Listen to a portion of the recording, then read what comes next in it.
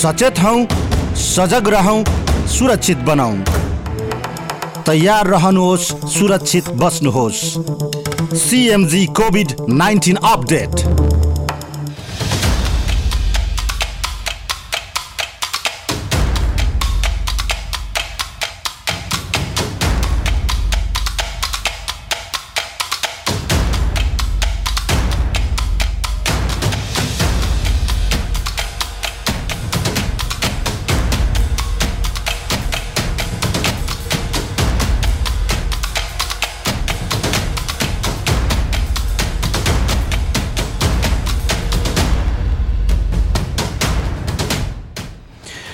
नमस्कार, capital media ग्रुपको विशेष प्रस्तुति CMG COVID-19 अपडेटमा यहाँलाई हार्दिक स्वागत छ। उपस्थित छु म कार्यक्रम प्रस्तुता प्रतीक नेउपाने। यसैगरी मलाई प्रविधि संयोजनमा रहेर रमेशजीले साथ दिइरहनु भएको छ।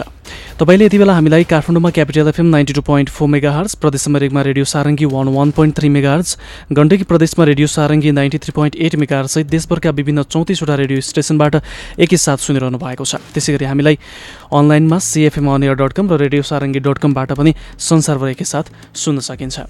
क्यापिटल मिडिया ग्रुपले कोभिड-19 कोरोना भाइरसको विषयमा विस्तृतमा जानकारी गराउने उद्देश्यले कोभिड-19 नियन्त्रणका प्रयास, कोभिड-19ले पारेको असर विश्वभरि तथा देशभरि पारेको असर, त्यसैगरी कोभिड-19बाट बच्न के कस्ता कार्यकारीहरू गर्न सकिन्छ लगायत यावत विषय समेटेर यो विशेष कार्यक्रम तयार पारेको छ। यो कार्यक्रम हामी निरन्तर रूपमा यो कार्यक्रम मार्फत यहाँलाई सचेतना जोगाउने, जानकारी गराउने काम गरिरहेका छौँ। कार्यक्रमको सुरुवात गरौँ। स्वास्थ्य तथा जनसङ्ख्या मन्त्रालयले आज गराएको पछिल्लो अपडेटको यो प्रसङ्गबाट।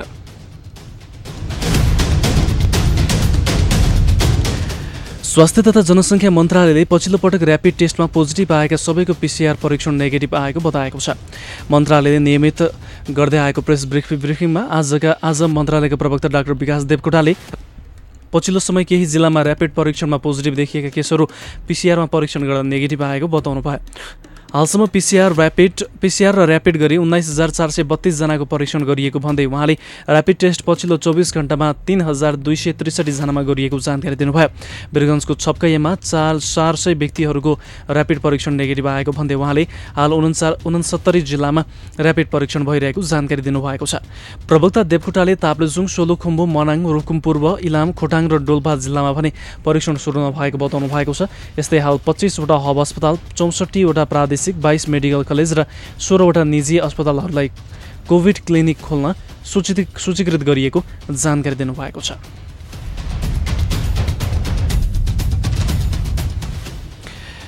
अब बागलुङको प्रसङ्ग। बागलुङकी कोरोना सङ्क्रमित 65 वर्षीय महिलाको तेस्रो पटकको स्वाब परीक्षणमा रिपोर्ट नेगेटिभ आएको छ। नेपालको 6औं कोरोना सङ्क्रमित ती महिलाको तेस्रो पटकको स्वाब परीक्षण रिपोर्ट नेगेटिभ आएको धोलागिरी अञ्चल अस्पताल बागलुङले जनाएको छ। पोखरामा तेस्रो पटक गरिएको परीक्षणमा कोरोना सङ्क्रमण निको भएको अर्थात् नेगेटिभ आएको धोलागिरी अञ्चल अस्पतालका मेडिकल सुपरिन्टेन्डेन्ट डाक्टर शैलेन्द्र पोखरेलले बताउनु भयो। 65 वर्षीय महिलाको यसअघि गरिएको दोस्रो स्वाब परीक्षण रिपोर्ट भने पोजिटिभ आएको थियो। अब पुनः भोलि महिलाको स्वाब परीक्षणका लागि पोखरा पठाइनेछ।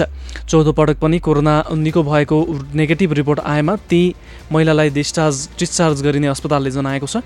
उनी गत चैत 4 गते बेल्जियमबाट कतारको दोहा आउँदै नेपाल आएकी थिइन्। नेपालको 5औं सङ्क्रमित तथा बागलुङकी पहिलो सङ्क्रमित 19 वर्षीय युवतीको भने चौथो रिपोर्ट पनि पोजिटिभ आएको छ। उनको पनि पुनः स्वाब परीक्षणका लागि पठाइने डाक्टर पोखरेलले बताउनु भएको छ। अब प्रसङ्ग हेटौडाको। ऱ्यापिड डायग्नोस्टिक टेस्ट RDT किटबाट कोरोना भाइरसको एन्टिबडी परीक्षण गर्दा हेटौडामा 4 जनामा पोजिटिभ रिपोर्ट आएको छ। हेटौडा उपमहानगरपालिकाभित्र भएको ऱ्यापिड टेस्टमा 4 जनाको पोजिटिभ रिपोर्ट देखिएको हो। हेटौडा 4 वासुदेव सभागृहमा भएको ऱ्यापिड टेस्टमा 4 जनाको पोजिटिभ आएको जिल्ला स्वास्थ्य कार्यालय हेटौडाका प्रमुख प्रणय उपाध्यायले जानकारी दिनुभयो। वासुदेव सभागृहमा भएको 40 जनाको टेस्टमा 1 महिला र 3 पुरुषमा रिपोर्ट पोजिटिभ आएको टेस्टमा संलग्न मेलानका केन्द्रीय सचिवालय सदस्य उत्सव चौलागेले बताउनुभयो। उनीहरूमध्ये भारत बिहार घर भई हाल हेटौडा 4मा आएकी 55 वर्षीय एक महिला, भारत गएर फर्किएका हेटौडा 2 का 67 वर्षीय एक वृद्ध, भारत बेङ्गलोरबाट फर्किएका हेटौडा 5 का 24 वर्षीय एक युवक र साउदी अरबबाट फर्किएका 32 वर्षीय एक युवक रहेका छन्। उनीहरूलाई PCR जाँचका लागि स्वाब सङ्कलनका लागि हेटौडा अस्पताल लगिएको छ। उक्त स्वाब हेटौडा 10 स्थित किडजन्य रोग अनुसन्धान तथा तालिम केन्द्रमा रहेको ल्याबमा परीक्षण हुनेछ। यसैगरी हेटौडा 15 मा गरिएको ऱ्यापिड टेस्टमा भने सबैको नेगेटिभ रिपोर्ट आएको छ।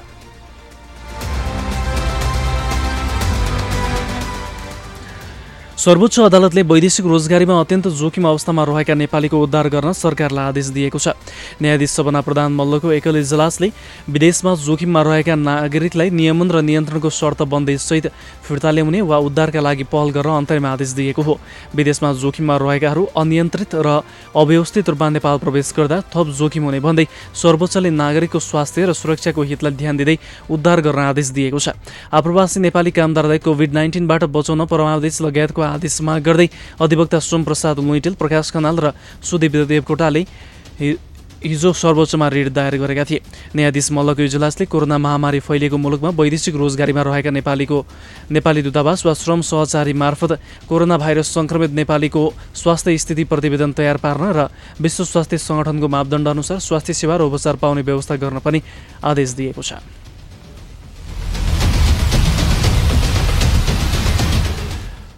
गृह मन्त्रालयले लकडाउन अवधिभर अनुमति बिना एक जिल्लाबाट अर्को जिल्लामा जान रोक लगाएको छ। कोरोना भाइरसका कारण सङ्क्रमित बढ्दै गएपछि गृहले 77 वटै जिल्ला प्रशासन कार्यालय, नेपाल प्रहरी, सशस्त्र प्रहरी बल APF र 7 वटै प्रदेशका आन्तरिक मामिला तथा कानुन मन्त्रालयलाई परिपत्र गरेर एक जिल्लाबाट अर्को जिल्लामा आवतजावत गर्न नदिन भनेको छ।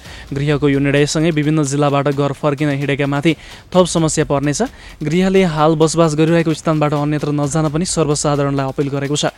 मन्त्रालयका प्रवक्ता केदारनाथ शर्माले लकडाउन अवधिभर सर्वसाधारणलाई एक जिल्लाबाट अर्को जिल्लामा जान नदिने गरी सुरक्षा व्यवस्था मिलाउन र सुरक्षा निकायलाई परिपत्र गरिएको बताउनु भएको छ।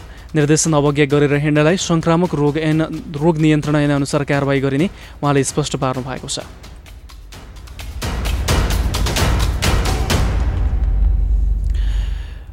कोरोना भाइरस कोभिड-19 को सङ्क्रमणमा गुज्रिरहेका युरोप, अस्ट्रेलिया र थाइल्यान्डमा रहेका नेपाली नागरिकहरूको अवस्थाबारे सरकारले आज जानकारी लिएको छ। परराष्ट्र मन्त्री प्रदीप कुमार गिमालीले युरोपस्थित नेपाली राजदूतहरूसँग छुट्टै टेलिफोन संवाद गरी कोरोनाको वर्तमान अवस्था र त्यहाँ रहेका नेपालीहरूको सुरक्षाका लागि नियोगहरूले गरेका कार्यबारे जानकारी लिनुभएको हो। टेलिफोन संवादमा मन्त्री गिमालीले त्यहाँ रहेका आफ्ना नागरिकहरूलाई सहयोगका लागि हर वखत तयार रहन राजदूतहरूलाई निर्देशन पनि दिनुभयो। गिमालीले युरोपका 8 मुलुक बेलायत, France, Belgium, Spain, France, Germany, Denmark र रसियाका राजदूत तथा नियोग प्रमुखहरूसँग त्यहाँ रहेका नेपालीहरूको अवस्था र सुरक्षा बारेमा जानकारी लिनुभएको थियो। गिमालीले युरोपमा रहेका 2 संयुक्त राष्ट्रसङ्घका स्थायी नियोगहरू भियना र जेनेभाका प्रमुखहरूसँग कोरोना भाइरसले नेपाली नागरिकहरूलाई पारेको प्रभाव र त्यहाँ रहेर खेल्न पर्ने भूमिकाको बारेमा छलफल गर्नुभएको थियो। मन्त्री गिमालीले अस्ट्रेलिया र थाइल्यान्डका राजदूतहरूसँग पनि त्यहाँ रहेका नेपालीहरूको अवस्थाबारे जानकारी लिनुभएको थियो। प्रेस सल्लाहकार सुदन गिमालीले मन्त्री गिमालीले टेलिफोन संवादका क्रममा राजदूतहरूलाई अभिभावकको भूमिका खेल्न निर्देशन दिनुभएको छ। अब लकडाउन उल्लङ्घनको प्रसङ्ग। काठमाडौँ उपत्यकामा लकडाउन उल्लङ्घन गर्ने 719 महिलासहित 2708 जना प्रहरीको कारबाहीमा परेका छन्। आज बिहान 6 बजेदेखि साँझ 6 बजेसम्म उक्त सङ्ख्यामा लकडाउन उल्लङ्घन गर्नेहरूलाई नियन्त्रणमा लिई 3 घण्टा कोरोनाको बारेमा शिक्षा दिएर छाडिएको महानगरीय प्रहरी कार्यालय रानी पोखरीले जनाएको छ। यसैगरी 420 वटा 2 पाङ्ग्रे र 49 वटा 4 पाङ्ग्रे गरी 469 वटा सवारी साधनलाई पनि नियन्त्रणमा लिएको कार्यालयले जनाएको छ।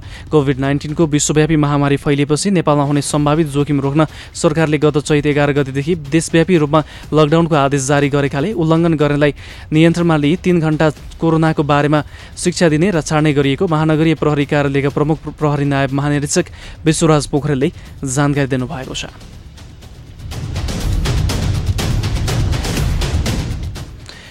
भारतमा कोरोना भाइरसको सङ्क्रमण तीव्र गतिमा फैलिरहेको अवस्थामा नेपाल प्रवेश गर्ने मालवाहक सवारी साधनलाई सेनिटाइज गर्ने व्यवस्था नभएको पाइएको छ। वीरगञ्ज भन्सार कार्यालय हुँदै दैनिक 100औं मालवाहक सवारी साधन नेपाल प्रवेश गर्ने गरेका छन्, तर भन्सारमा गर्नुपर्ने कडाई र उच्च सतर्कता सन्तोषजनक नरहेको वीरगञ्ज भन्सारका अधिकारीहरूको गुनासो रहेको छ। वीरगञ्ज भन्सारको 2वटा नाकाबाट अहिले 500 हाराहारीको गाडी नेपाल भित्रिरहेको वीरगञ्ज भन्सारका प्रशासक डोण्डीराज निरौलाले जानकारी दिनुभयो। आइसिबीबाट आउने गाडीहरूको टायरमा विष सङ्क्रमित पार्ने स्प्रे गरेर गाडीहरू जाँचपास गरिरहेको तर त्यो पर्याप्त नभएको उहाँको भनाइ छ। ग्रिन र रेड च्यानलबाट आउने सबै सामग्रीहरू जाँचपास भइरहेको छ तर वीरगञ्जमा ब्लिचिङ पाउडरको अभाव रहेकाले सरकारलाई 13 बुँदे समस्या समेटेर जानकारी गराउन लागि उहाँले बताउनु भयो। सवारी साधनलाई विष सङ्क्रमित गर्ने तथा त्यहाँ कार्यरत कर्मचारीमा आवश्यक सुरक्षा सामग्रीको अभाव हुँदा कोरोना भाइरस फैलने जोखिम बढेको छ।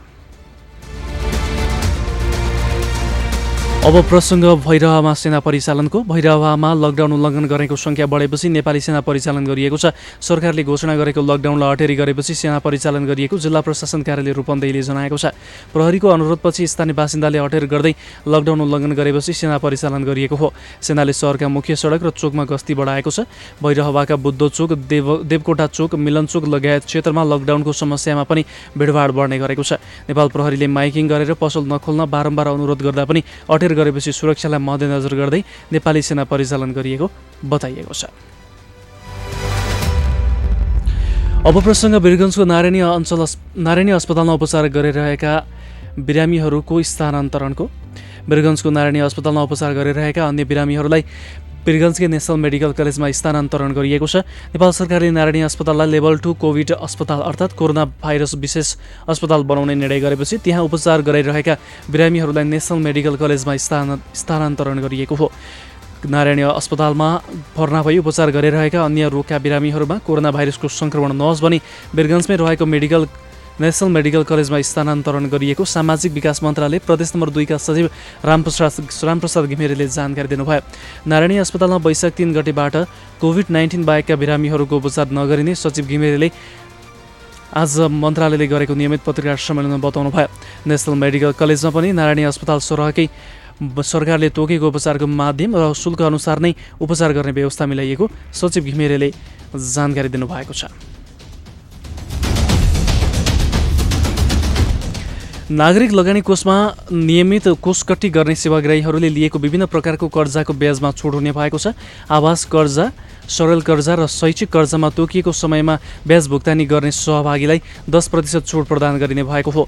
कोषका अनुसार हाल छुट प्रदान गर्ने गरिएको ब्याज रकममा सो छुट समेत गरी 2076 चैतदेखि 2077 असारसम्म ब्याज 2070 असारभित्र बुझाएमा सो अवधिमा पाकेको ब्याज रकममा 10% छुट प्रदान गर्ने निर्णय गरिएको कोषले उल्लेख गरेको छ। कोषमा नियमित रूपमा रकम जम्मा गरी कर्मचारी बचत वृद्धि स्वीकृत अवकाश कोष, उपदान कोष तथा लगानीकर्ता हिसाब योजनामा सहभागी भएका सेवाग्राहीलाई कोरोना भाइरसबाट सङ्क्रमित भई मृत्यु भएको प्रमाणित भएमा निजको हकवालालाई क्षतिपूर्ति बापत 2 लाख रुपियाँ प्रदान गर्ने निर्णय समेत गरेको छ।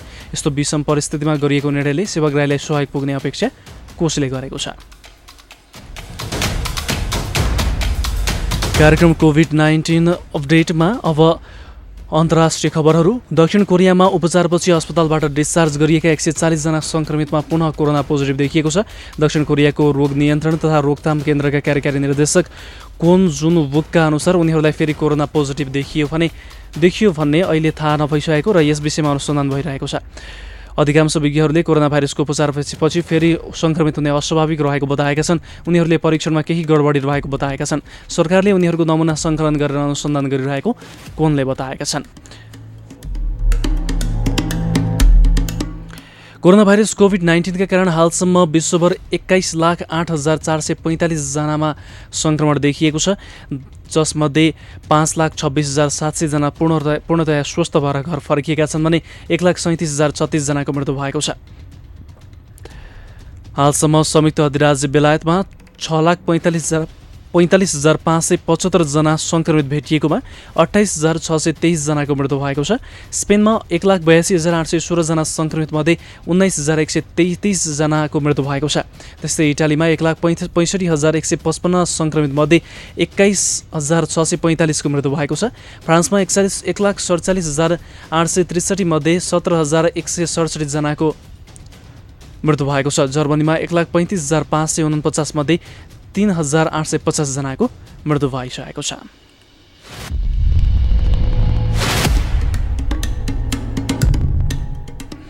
श्रोता, पछिल्लो समय आम मानिसमा कोरोना भाइरस भए नभएको पत्ता लगाउने प्रमुख विधि पिसिआर र ऱ्यापिड टेस्टमा चाहिँ अन्यलता देखिएको हामीले पाएका छौँ। यसै यो अन्यलतालाई तोड्ने केही प्रयास अबको चरणमा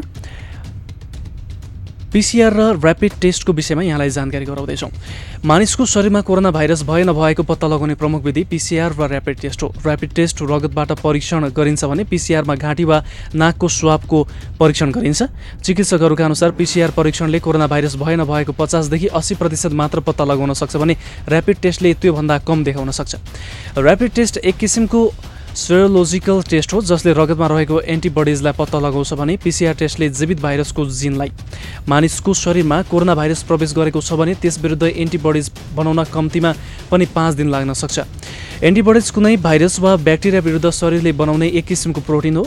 यो अवधिमा ऱ्यापिड टेस्ट गर्दा कोरोना भाइरस नेगेटिभ देखिन सक्छ, तर स्वाब परीक्षणमा नै पोजिटिभ देखिन सक्ने चिकित्सकहरू बताउँछन्। कोरोना सङ्क्रमण भए पनि बलियो प्रतिरोधात्मक क्षमता भएका व्यक्तिबाट अरूमा सर्न पनि सक्छ।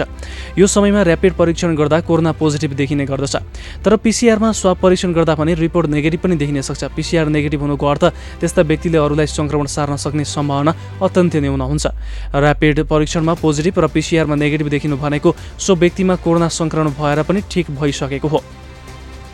ऱ्यापिडमा पोजिटिभ देखिएको सङ्क्रमण पिसिआर परीक्षणमा पनि पोजिटिभ देखियो भने मात्र उक्त व्यक्तिले भाइरस अन्य व्यक्तिलाई सार्न सक्छ। त्यसैले ऱ्यापिड परीक्षणमा पोजिटिभ देखिँदैमा नआत्तिन चिकित्सकहरूले आग्रह गरेका छन्। तर ऱ्यापिड परीक्षणमा कोरोना सङ्क्रमण देखिएको व्यक्तिको 6 देखि 8 महिनासम्म पनि कोरोना पोजिटिभ सङ्क्रमण देखिन सक्छ, तर उनीहरूले अरू व्यक्तिलाई पनि सङ्क्रमण सार्न सक्दैनन्। एकपटक कोरोना भाइरसलाई जितेर स्वस्थ बनेको व्यक्तिलाई पुनः कोरोना भाइरसको सङ्क्रमण देखिने सम्भावना न्यून रहेको छ। शरीरले भाइरस विरुद्ध एन्टिबडिज बनाएकाले सोही व्यक्तिमा कोरोना सङ्क्रमण नदेखिने चिकित्सकहरूको भनाइरहेको छ। यिनै समाचार त्यसैगरी जानकारीमूलक सामग्री सँगसँगै अब भने हामी कार्यक्रम कोभिड-19 अपडेटको अन्त्यमा आइसकेका छौँ। यतिन्जेल कार्यक्रम सुनेर साथ दिनुभयो तपाईँलाई धन्यवाद। हामी निरन्तर क्यापिटल मिडिया ग्रुप अन्तर्गत क्यापिटल एफएम 92.4 मेगाहर्ज, त्यसैगरी प्रदेश नम्बर 1मा रेडियो सारङ्गी 101.3 मेगाहर्ज र गण्डकी प्रदेशमा रेडियो सारङ्गी 93.8 मेगाहर्ज साथै cfmonline.com र रेडियो सारङ्गी.com मार्फत यहाँलाई विभिन्न जानकारीमूलक सामग्रीका सँगसँगै विश्वभर कोरोना भाइरसको पछिल्लो अवस्थाको बारेमा जानकारी दिने प्रयास गर्दै आइरहेका छौँ। हाम्रो यो प्रयास निरन्तर जारी नै रहनेछ। आजको यस कार्यक्रमबाट म कार्यक्रम प्रस्तुता प्रतीक नेउपाने बिदा हुन्छु। हामी निरन्तर तपाईँलाई अपडेट गराउनेछौँ। तपाईँ निरन्तर हाम्रो साथमा रहनुहोस्। नमस्कार, शुभरात्री।